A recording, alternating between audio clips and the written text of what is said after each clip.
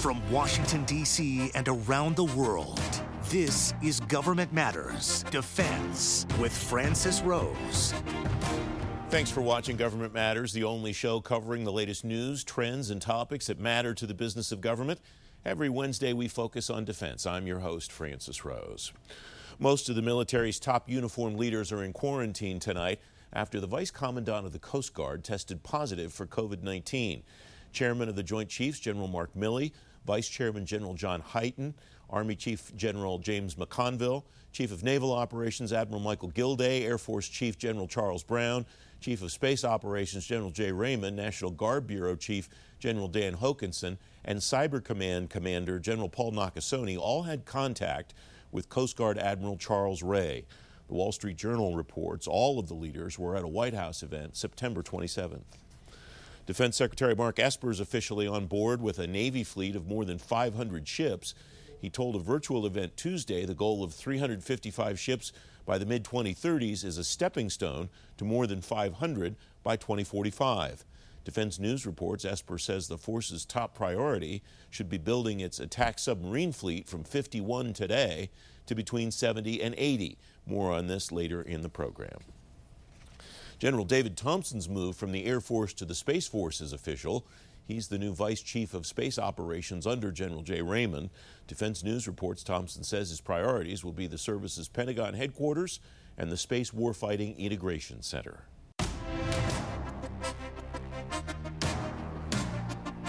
The Navy's new plan would expand its fleet to as many as 530 ships in the coming years, but the force is facing some failures, according to a recent Navy leader. John Kroger is vice president of the Aspen Institute. He's former chief learning officer of the Navy, writing in Defense One. John, welcome. Thanks for coming on the program. You list these three big failures impacting the Navy, and they're consistent with what you were writing about when you were still the CLO in the Navy. The first one you write about is the failure to define a compelling vision for the Navy's future. Are you talking philosophical, existential, operational, or what? No, I'm talking really strategic. Every administration has an obligation to plan the future Navy, to decide what kind of Navy we're going to need 5 or 10 years from now, and to put us on that trajectory. And over the last 4 years, we've failed to do that. We're still operating under a force assessment plan that was written during the Obama administration. And however strong that plan might have been, a lot has changed in the last 5 years. There's been major changes in technology and the rise of Chinese naval power. And in response to that, we simply have not crafted a new compelling vision for the Navy. A plan was drafted, it was shelved. A shipbuilding plan was due in Congress over a year ago. It hasn't arrived. And that kind of drift is really dangerous in national security. You write in this piece, to fix these problems, and we'll talk about the other two in turn, the Navy needs to implement a series of fundamental reforms, and one of them that you encourage is a joint Navy-Marine Corps think tank where we're drawing in leaders from all across the landscape, academia and the private sector and so on. Are you encouraged, at least, that the most recent force structure assessment that I referenced in the introduction is bringing in dialogue with CAPE, dialogue with the Hudson Institute and others, where there is now information coming in from outside the building to try to help them understand how to move forward? Well, I think that's a good step. What's alarming to me is that the Navy has basically been stripped of the power to define what the future Navy looks like. The Navy was working on a plan. It was set aside by Secretary of Defense Esper because of the perception that it was based on poor assumptions and weak analysis. That just shows that something has gone badly wrong when the Navy is no longer allowed to plan the Navy's future. It shows to me that we need to have a stronger strategic capability in the Department of the Navy to help us define what kind of Navy we need and draw on the experts who are actually in the Navy to figure out what that is. The second failure that you write about is the failure to reform what you call a badly broken ship design and acquisition system. And you reference the Ford, the Zumwalt, the LCS. Ford construction, I note, began in 2005. Zumwalt construction began in 2009. The DDG-1000 launched in 2013. The first LCS was commissioned in 2008. These are long-standing design and acquisition problems, John. How long should it take to turn that around? The simple matter is these problems have been long-standing, and yet over the last 4 years under this administration, we haven't made any fundamental changes to our shipbuilding planning and acquisition process. Obviously, the last three major shipbuilding programs, which you referenced, have been widely criticized. The Zumwalt program, for example, was canceled. We didn't build 30 ships, we built 3, and they were extraordinarily expensive. And we canceled them because the ships simply don't achieve any strategic mission for our country. Those kind of failures should create a dialogue for major reform, and we haven't seen anything like that. I was somewhat stunned to see the ranking members of both parties in the Senate Armed Services Committee call for fundamental reform and no real response from the Navy. We really need to bring together the best minds that we've got, look at those past failures that go back over the last 2 decades, and develop a new game plan for how we're going to develop large numbers of cost-effective, strategically valuable ships. I want to come back to the potential solution if we have time, but I do want to get to your third failure. That's the failure to build a diverse, high-performing leadership team. Feeding that leadership team requires a bench. Are you encouraged by the development that all the branches seem to be taking, which is to take pictures and take names off of promotion boards in order to try to eliminate bias and build that more diverse bench? Well, I think that everyone is taking steps. They're probably overdue, but they're to be encouraged. What worries me most, though, is the political leadership in the Department of Defense. If you look at the branches of the services and the secretaries, undersecretaries, assistant secretaries, the department is run overwhelmingly by white men, and we're turning our backs on the great strength and diversity of the country. We have national security experts of both genders. We have national security experts across the spectrum of race and ethnicity. And we really need to draw on all the strength of America in order to develop a great leadership team. We have about 30 seconds left. Back to the acquisition issue. What would you like to see change in, for example, the frigate acquisition to give you an indication that things are headed in a different direction? I think 2 things are really important. One is we have to start being more honest about costs. We sent cost estimates up to Congress. Congress immediately replied that the cost estimates seem way under budget for what it will actually take based on the cost of the ships that have been constructed elsewhere. So for me, that indicates once again that we're sort of playing with the budget. We're going to wind up with massive cost overruns. More important, I think, is that we need to be more sophisticated about the risk that comes from incorporating multiple technologies that haven't been tried into our vessels. The Ford is an interesting example, right? We decide to incorporate many brand new technologies into the ship, and we assume that they will all come to fruition on time, on schedule, on cost. That's not how technology works. And so, we need to follow the recommendations that are coming from Congress to develop a much more sophisticated technology risk assessment process when we're designing the vessels that we've got. John Kroger, thanks very much for joining me. I appreciate your time. I really appreciate being here.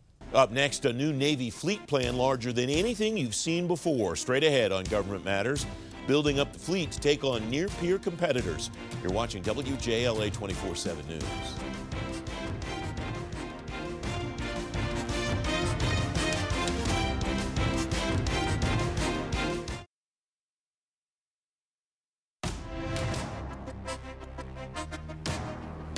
Welcome back. The Secretary of Defense, Mark Esper, is endorsing a Navy fleet of more than 500 ships. Esper says that fleet will be, quote, more lethal, survivable, adaptable, sustainable, and modern. Seth Cropsey is senior fellow at the Hudson Institute, former Deputy Undersecretary of the Navy. He's part of the team at Hudson that participated in the Future Navy Force Study. Seth, welcome. Thanks for coming back on the program. What is your vision compared to the Secretary's vision for getting into the 500s inventory-wise? I think the important point here is that there is a shared vision, shared understanding that that the fleet of the future needs to be larger, made up of smaller vessels that can address the the question of global distribution, which is to say they can be where they're needed, forward deployed, and can combine the ability to conduct defensive plus offensive operations in a way that will overcome the threats that are rising from peer competitors.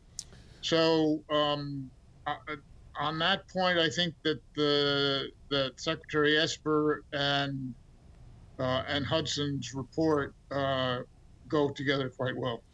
You and others have coached me up over the years that the number is not the only important issue. The composition is also important. One of the things Secretary Esper said was Force's top priority should be building its attack subfleet from 51 today to between 70 and 80. Where does that comport with what you and your team recommend? We also recommend an increase in the number of submarines. So long as they remain undetectable or virtually undetectable or hard to detect, they are valuable instruments for projecting power, for destroying enemy shipping, for conducting offensive operations, and not only manned submarines, but unmanned underwater vehicles as well. So I think that obviously the need for submarines is growing and will continue to grow in the future, especially as China builds more and more of them. As I read the reports on the work of the Future Navy Force Study, my main takeaway was I don't see anyone proposing any kinds of technologies that don't already exist. This strikes me as more of a shipbuilding exercise and figuring out how to pay for it than a huge R&D exercise. Am I missing anything, Seth? I think the issue that will be important here is the design of the smaller combatants from surface to subsurface, and also their command and control and their use, their collective use, for example, unmanned subsurface vehicles by their connection with artificial intelligence. And there, I think the platform is probably going to be less important than the ability to use a whole raft of platforms, a whole series of platforms, in a coordinated and effective offensive way. But given what we've... That's not... Yeah, go ahead. I'm sorry, no, finish your thought, please. I apologize. Yeah, no, that's right.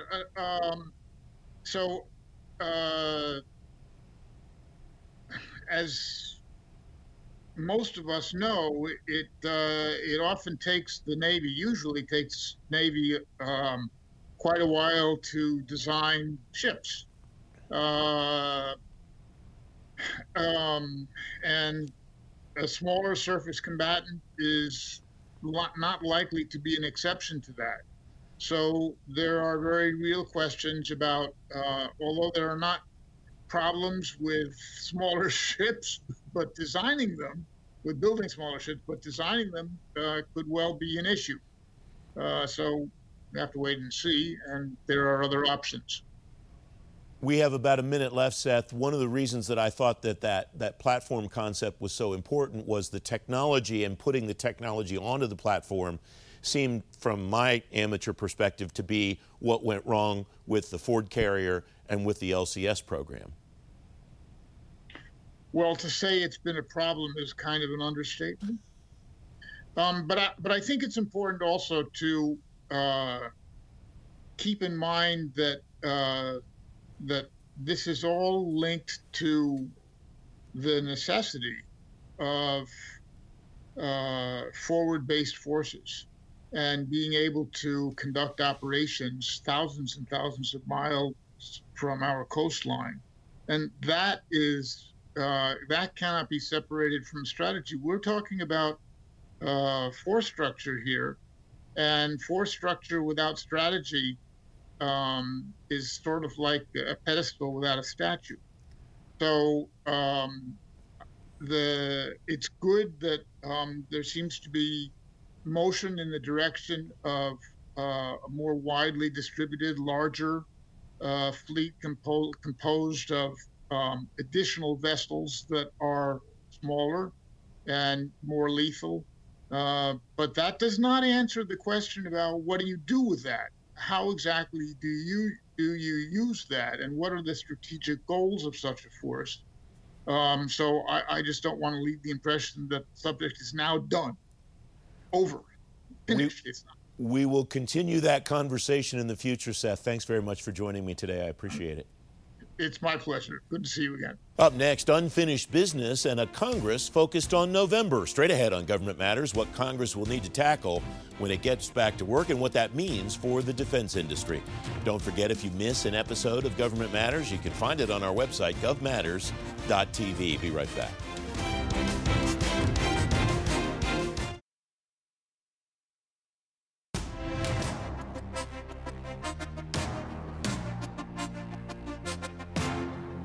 Welcome back. Congress has a big stack of business to take care of and not much work time to do it. It has a long list of undone issues that the defense industrial base still has to wrestle with. Kaya Matory is Director of Legislative Policy at the National Defense Industrial Association. Kaya, welcome. It's good to see you again. Number one, I imagine, is the CR that runs through December 11th. Since it funds agencies, what is undone about it for the defense industrial base? Well, for one, is 3610 was authorized under it to extend out to December 11th, but it still doesn't have funding. The CARES Act authorized it, but did not fund it. So we're still waiting for funding for that. It additionally had for Columbia-class subs, but Space Force still goes unfunded. That's still falling under the Air Force's budget. So that's something that puts them on hold. And this, like all but one of the last 11 years, we've started under a continuing resolution. While we're grateful to not have a government shutdown and we appreciate Congress getting this continuing resolution, it's a waste of time, it's a waste of money. It's something that our adversaries don't have to deal with. And so it puts us in a bad place to start out. And there's still the uncertainty going into next year as we're dealing with COVID and the pandemic continues. Is there any certainty for vendors, since Congress has essentially said, we'd like to extend the money from the CARES Act through December 11th, but we don't actually have the cash to give you? That doesn't really help the companies too much at this point, does it? It doesn't. We've had a number of companies that we've spoken with. We know that some Maryland and Virginia senators had pushed for an extension out into December of 2021 for Section 3610. But as of right now, that isn't attached to anything. It's not in the NDIA. We were hopeful that it would be attached to a COVID bill, but since that hasn't moved anywhere as of right now, it leaves companies not knowing what to do. We are hopeful that maybe some of the Section 4003 money that was under the CARES Act that has gone largely unused could be used both for 3610 and then also for SBIR, so small business innovation. That's sort of a push that we're hoping can happen. Is this theoretical right now, Kaya, or are you starting to hear instances, anecdotal or in quantity, from either your members or the subs that they deal with, that this is really starting to have an impact, that this money's not flowing, that some of these small companies may not be ready when the larger companies or the Pentagon directly needs them? This is particularly difficult for service-based companies, those that were not able to begin teleworking as the pandemic began. As many as possible have pivoted to a telework schedule, but if you're working in a SCIF with classified information and you have to be on site at a federal facility, you have to be there, and they're having to essentially eat the cost right now. If they're either working a 50-50 split shift because of social distancing. So it is something that is negatively impacting companies, and it's the uncertainty of whether or not they'll ever see that money Secretary Lord has said at least $11 billion is going to be needed for it. We truly appreciate Secretary Lord and her team have been supportive with pushing this out and letting Congress know that this is a big concern for our companies. But as of right now, we've heard from some companies, it's really, if it was one thing alone that they were dealing with, but you have 3610 issues with them being able to access it. We have Section 889 issues from the FY19 NDIA where that rule has gone into effect. And then you have CMMC coming down with cybersecurity. And so it's the culmination of all of these different things that is really making it so difficult for all of these companies. The other big piece of business that affects the defense community is the National Defense Authorization Act. What do we know, if anything, about the status of the Senate and its ability to continue to negotiate in conference with the House based on the fact that Senator McConnell has said because of the COVID situation, he's at least shutting down votes for the next 2 weeks. Is that having an impact on the way that the negotiation is happening, or do we even know, Kaya? We're hearing mixed things. We understand that they are conferencing. A lot of that can be done virtually. So they have been going through, we're understanding they're going through the NDIA. They're looking at the different provisions, sort of going through the easier ones to come to agreement on first. But as far as when that will actually happen, we don't foresee that happening before the election for sure.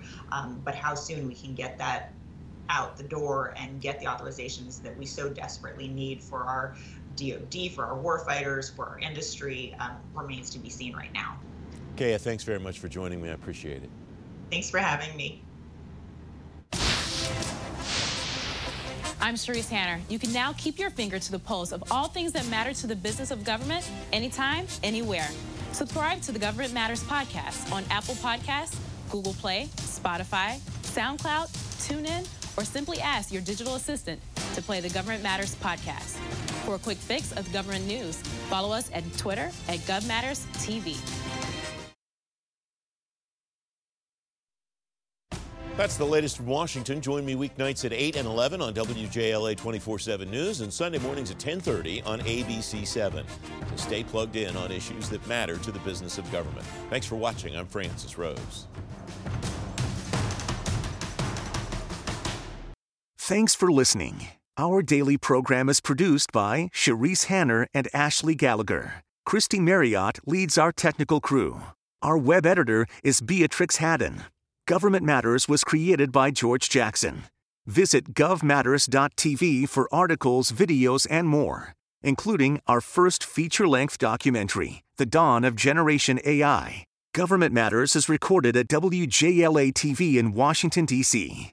Copyright Sinclair Broadcast Group.